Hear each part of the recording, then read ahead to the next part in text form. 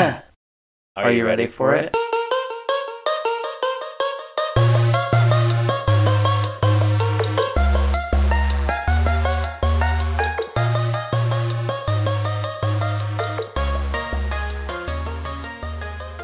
Hello and welcome to the very first episode of Snapped Pod. I'm your host Pete. And I'm Paul, and this is Snapped, your weekly dissection of music's greatest hits, hidden gems, and cultural resets. Each week we're going to dive deep into a different album and try to convince you that they truly snapped. Yes, so this week we're starting with a very important album to both of us. It's an album we both love. It's an album that you will love by the end of this episode if you don't already. And that is Reputation by Taylor the Swift. Yeah, that's right, Pete. We couldn't really think of anything better to start with than going right in with Taylor's magnum opus. Now I'll pass over to our resident Swiftie to see where it all began. Well, that makes me a villain. Then so fucking be it.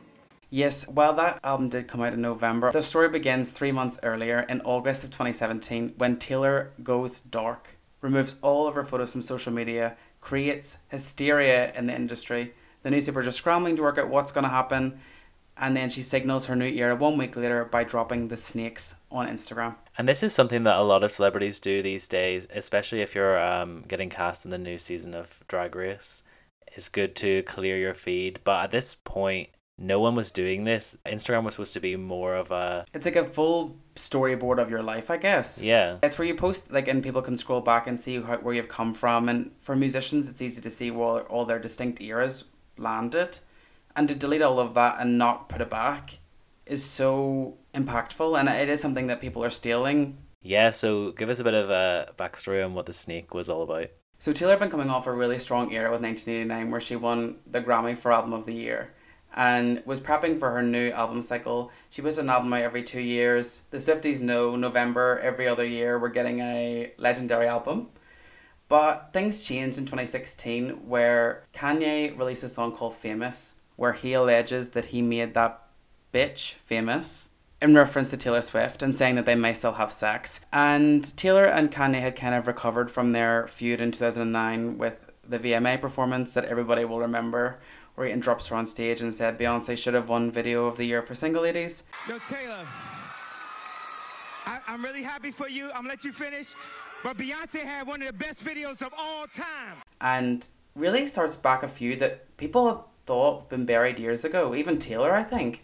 And a few months later, Kim Kardashian posts on her Instagram story a video between Kanye and Taylor where Kanye is referencing this song. It's stitched together in a really haphazard way, but it seems to implicate Taylor in knowing the song was going to come out. And all the Kim Kardashian fans, the Kimmies, were all in they were all in Taylor's Instagram comment section, throwing snake emojis in there, saying she was a liar for attention, she was playing the victim. And then on Twitter, hashtag Taylor Swift is over party was the #1 trend in the world. Taylor took this so badly and just took a whole year off. And what I think completely changed the course of history for her albums as well. Yes, so let's get into the album. The first thing you should start with is the cover. It's such a striking cover in comparison to her other more colourful album covers that had come to date. And the symbolism of it being in black and white, being about the press versus her is a really interesting side to her that we hadn't seen at this point. Yeah, I completely agree with your point. I think to what you're just saying, all of the albums before this are very autobiographical and really telling her story. But the black and white nature of the cover alongside the newspaper font that's on there is that it's telling a story, but it's not necessarily her story. And it's maybe the melding of the two with the newspaper font on one side and the other side just being her face completely clean and clear. It's the duality of what the newspaper is writing about her and how she's such a villain. And also then the part of her life where she's just the person who's falling in love and dealing with a lot of challenges. And I think the duality will inform a lot of the songs in the album as well. Yeah, I'm proud of her for not just putting a big snake on the front cover, although... You know she was tempted. I am excited to see the re-release. I'm hoping for like a Adam and Eve, Garden of Eden, snake round the arm. holding the apple. That would be cool. Oh, like a Britney VMA homage almost as well. That sort of imagery. I would love that. Yeah, it's going to be exciting, but I really love the cover, and I think it is one of her best, and it encapsulates the album so well. In that time, everybody was scrambling to work out what type of album was this going to be. And I think the duality in the album cover does lend itself into the duality of the track list, which we're going to deep dive into right after a quick word from our sponsors. Mom, I smelled something bad. Well, don't blame me. You need to get some Taylor Swift Reputation room spray.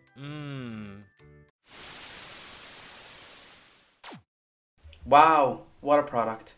Everyone needs to run, not walk, to Home Bargains right now. So speaking of doing something, Taylor soon goes on to drop the Look What You Made Me Do single as the first one from the album. And what a way to kick off this era.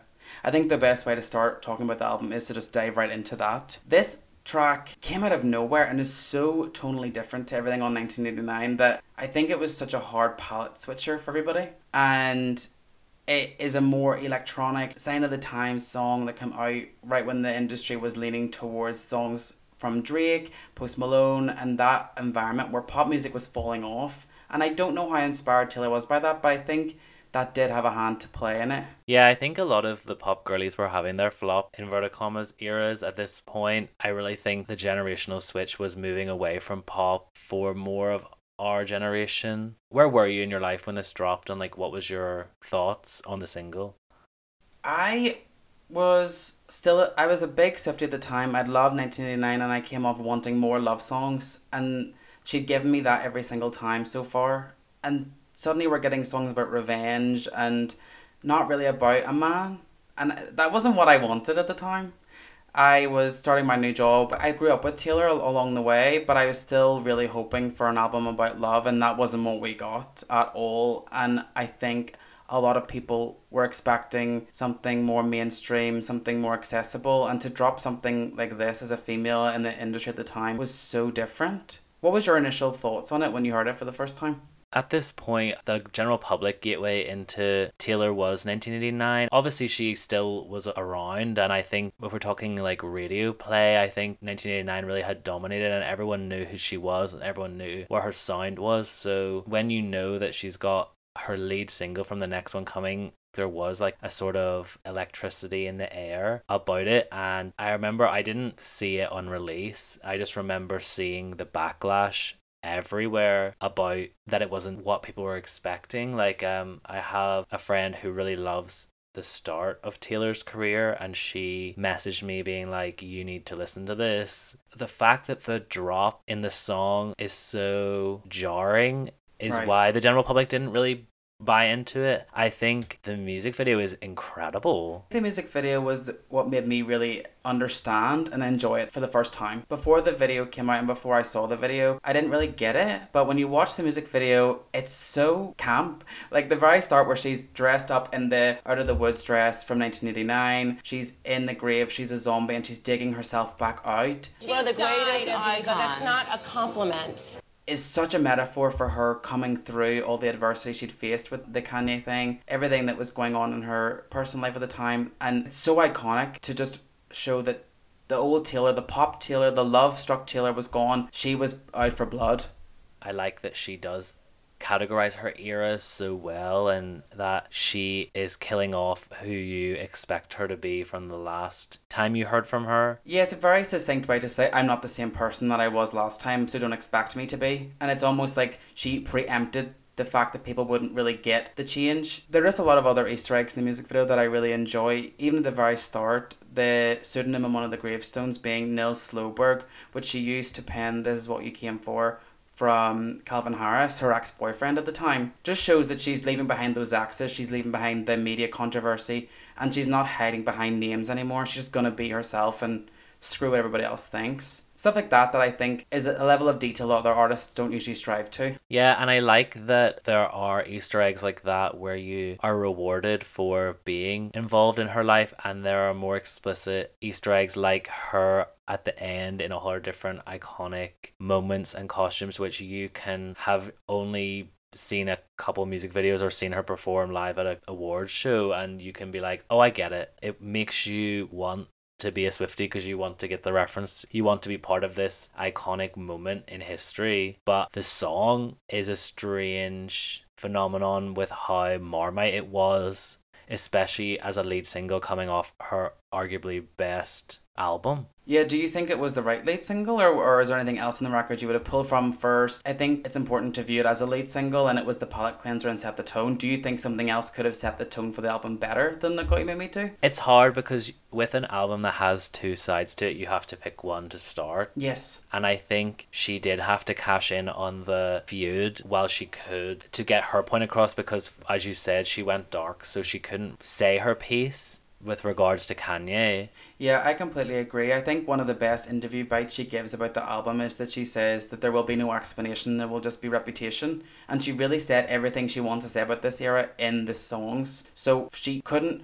preamble, explain what the album was about. This song had to explain what the album was about. And it is about the death of her reputation. And I think to have a song about Kanye, the catalyst for her reputation going away and being tarnished, as a prelude to how that impacted her life and the other songs, I think it's a perfect start. And I think the music video is a brilliant accompaniment.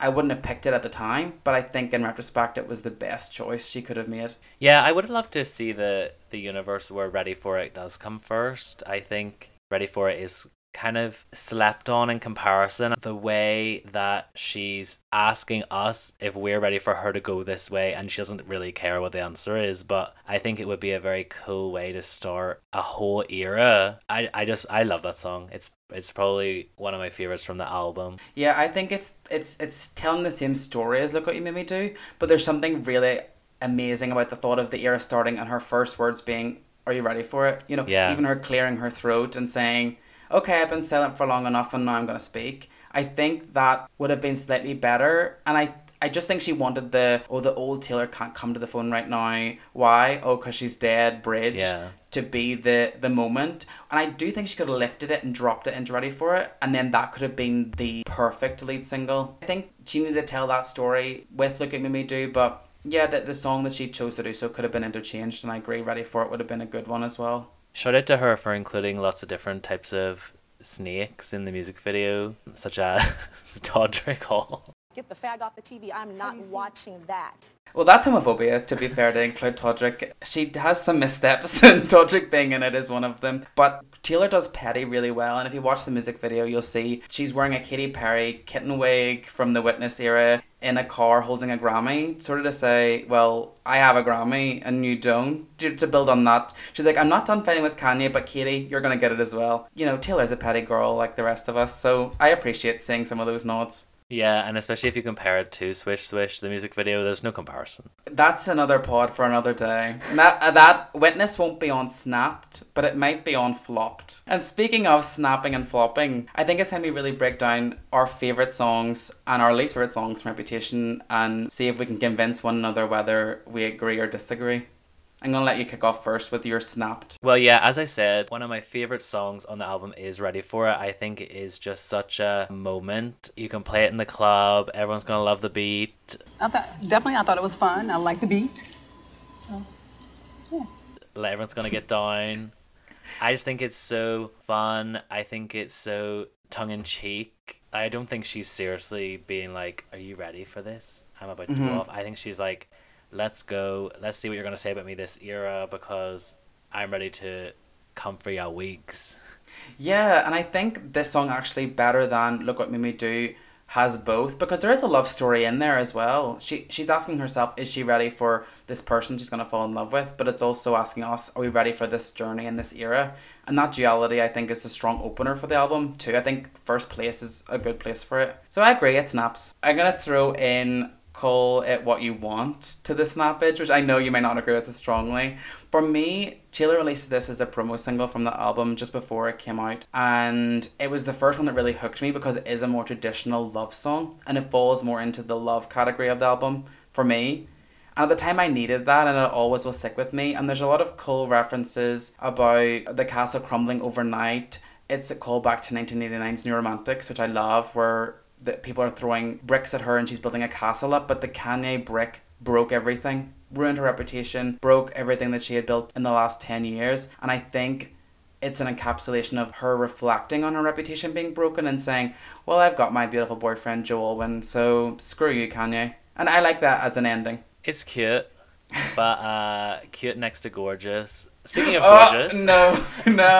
We'll get no gorgeous in the snapping category, please. My second choice for snapping on this album is obviously King of My Heart. It's such an important song for us. I think it's one of her most romantic, so unashamedly romantic, not unrequited love. It's really love, like pure love, and media wants to show us that she has a dark and twisted album, but it's actually at its core is such a beating heart for Joe Alwyn. I couldn't agree more. I think that's the perfect way to put it. I think that she's never really written about being in love while she was in love before. Taylor was always the girl that scorned her exes on songs and bottled up men so that she could make music. This is about being in love in the moment. I couldn't agree more. I think King of My Heart is probably my favorite song of this album. It snaps for me all the time. I listen to it and I get something different and I feel every emotion. Taylor is best when she's in love, and on King of My Heart she is so deeply in love with Joe Alwyn, and it's so incredible to hear. Now, I think the Swifties would have my head if we didn't include Getaway Car in the snapped section of this, and I also agree. I think Getaway Car is the song that the Swifties really clamoured for to be a single, and she didn't pull the trigger on that, but the meaning of it is just so deep and so layered, and it's quite easy to skip past a lot of the deeper parts on first listen. I remember when I was in work one day, one of my best friends came over to me, shout out to Cassie for listening, and she was saying, think about the place where you first met me, Met Gala. That's where she met Tom Hiddleston. And I was like, and I'm Googling and I'm looking up, and lo and behold, this song really is such a love letter to Joe Alwyn, but also an apology to Tom Hiddleston about why that relationship didn't work out, why it was so short-lived. If people aren't aware, she dated Tom Hiddleston of Loki fame between Calvin Harris and Joe Alwyn in her more troubled times, and it really was her saying to Tom, I needed you to get between these two people. I needed some fun. I needed a nice journey in the middle, but we were never destined to last. And I think the honesty of that is incredible. And it's just a bop. It just goes off. I love it. Unfortunately, every album has its flops. No, I sadly agree. Do you want to go first? I'm scared to hear what you're going to say. I think the categorical worst song on this album is This Is Why We Can't Have Nice Things. I think the song really does show this is why we can't have nice things on this album. We shouldn't have nice things, yeah.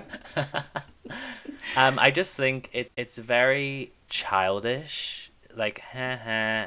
You don't love the laugh. The forced laugh, you don't laugh. No. I can't even say it with a straight face. Ha ha, laugh, funny. No. Not for me. And the fact that she closed the tour with it, no. I would have left before I could have this nice thing. You'd be running in the car park, gassing up the Getaway Car, being like, I'm getting out of here. I here. would buy my Reputation merch.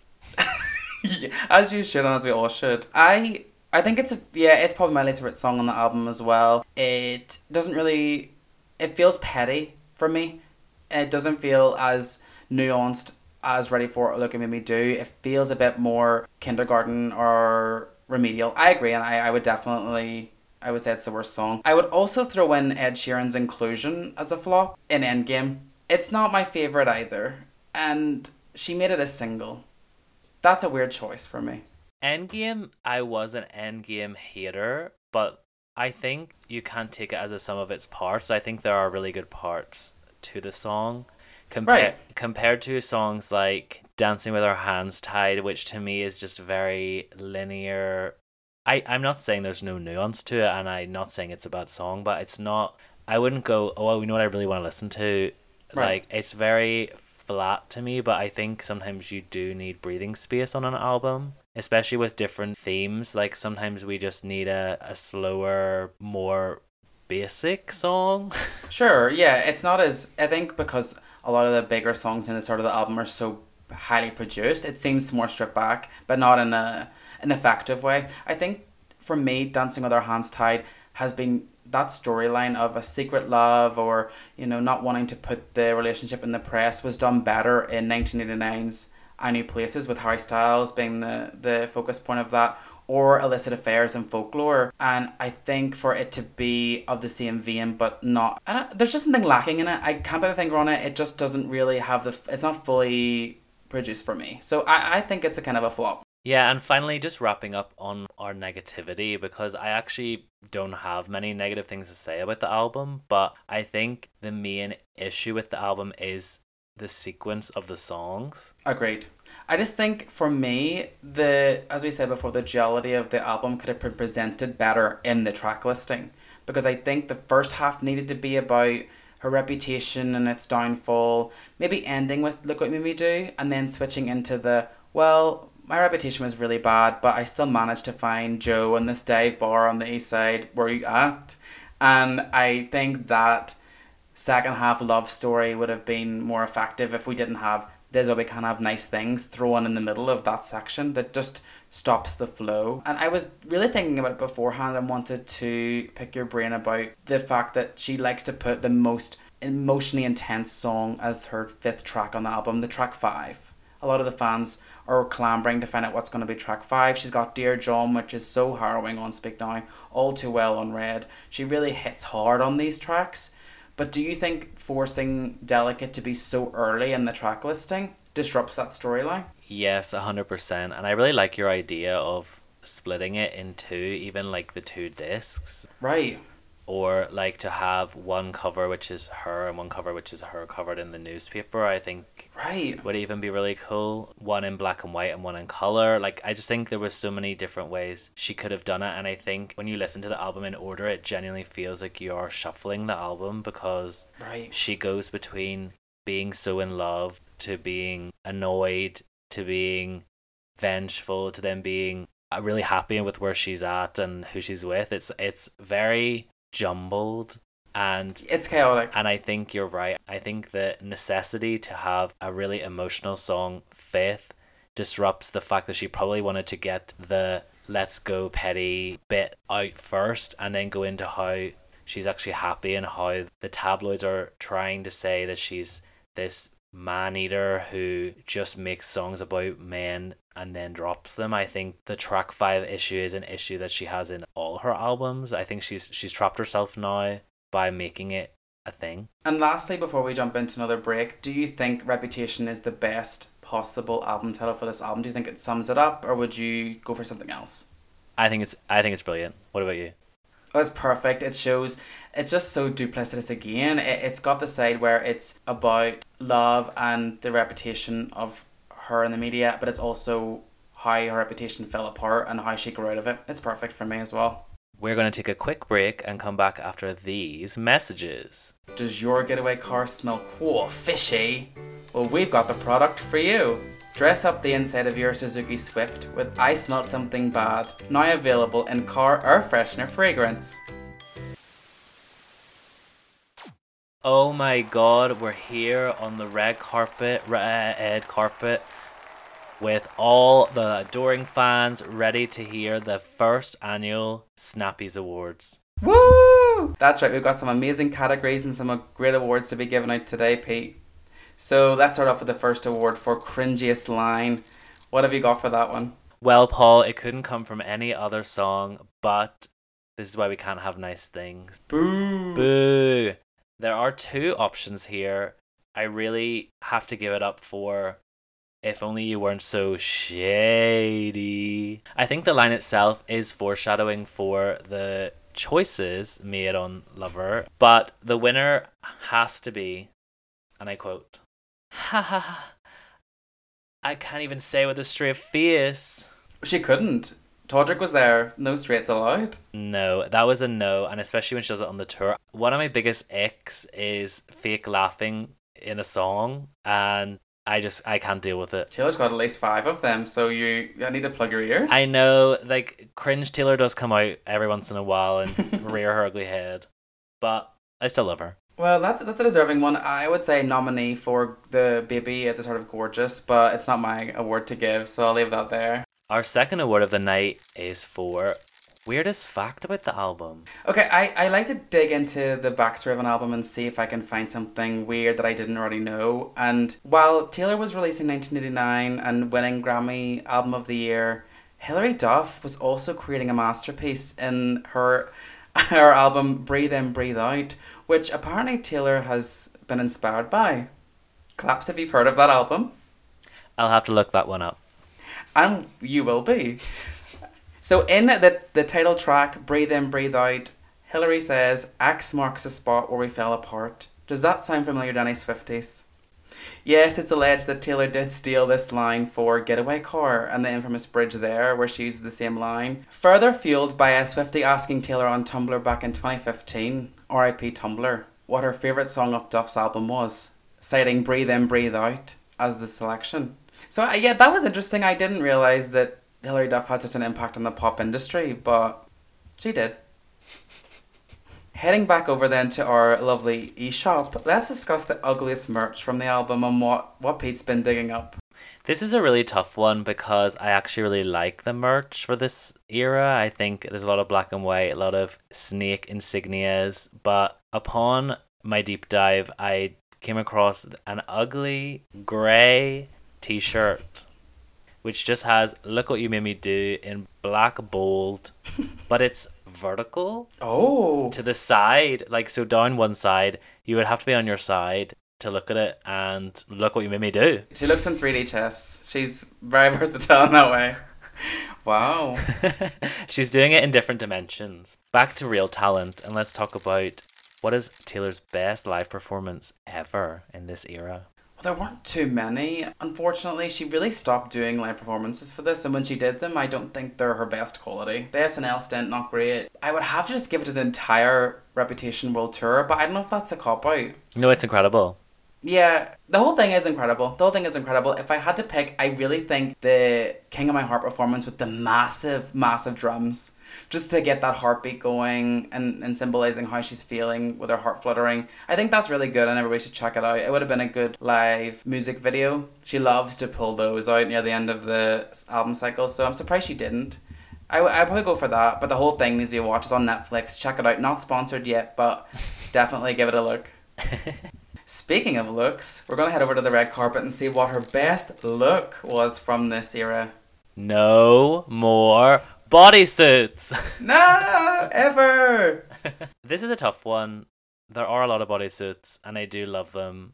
But my choice for this is actually from the Look What You Made Me Do music video. Can you guess what it is? Oh, is it the one where she's got like the slick back hair on top of the throne with all the snakes? No, I do love that one, but it is. I'm going to give it up for Dominatrix Taylor with her hair to the side, pleather leather. With her girls. She's got her cane. She's going to whip the girls, Diana Agron. Oh! But yeah, I think it's so iconic. I think she's really leaning into the dark imagery. And she's like, I'm not safe for work anymore, little girl. Little girl. Thank you so much for attending the very first Snappies. So now we're back over in the studio. We're going to talk through our final thoughts of the album and sort of ask the question, do we think that this era was as much a success for Taylor as it was for us? Because we as Swifties think this is a very strong era, but do we think Taylor feels like that? I think my biggest basis of saying yes on that question would be that the album sells like hotcakes. It sells over 1 million in the first week again in US alone.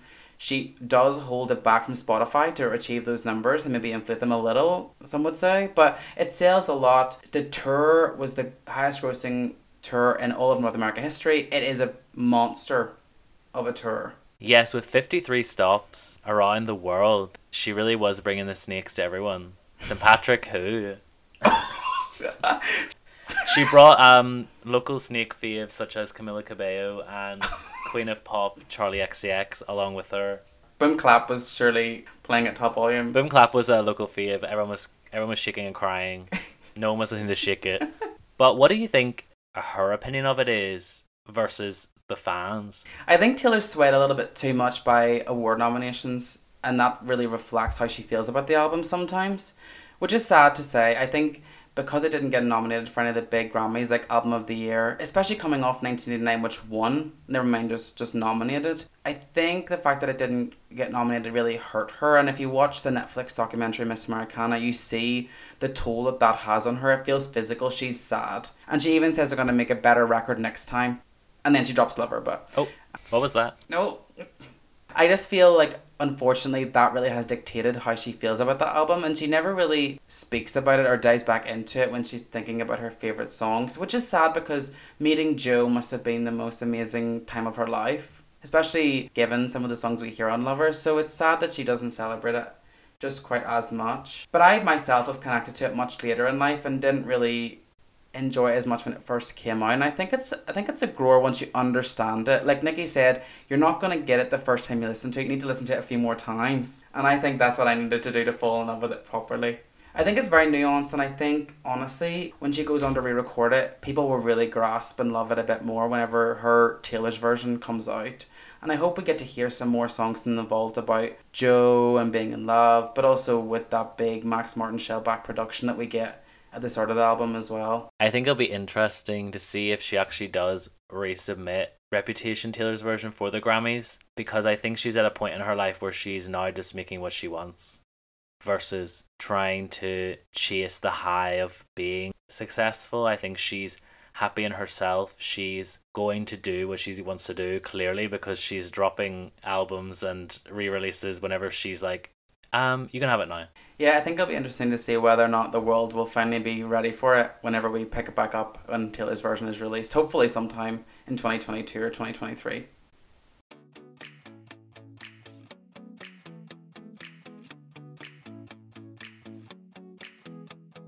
Thank you all so much for listening to the first episode of Snapped Pod. I've been Pete. And I've been Paul. Please make sure to follow us at Snapped Pod on all social medias. And keep an ear out for a clue of what next week's episode is all about. See you next time.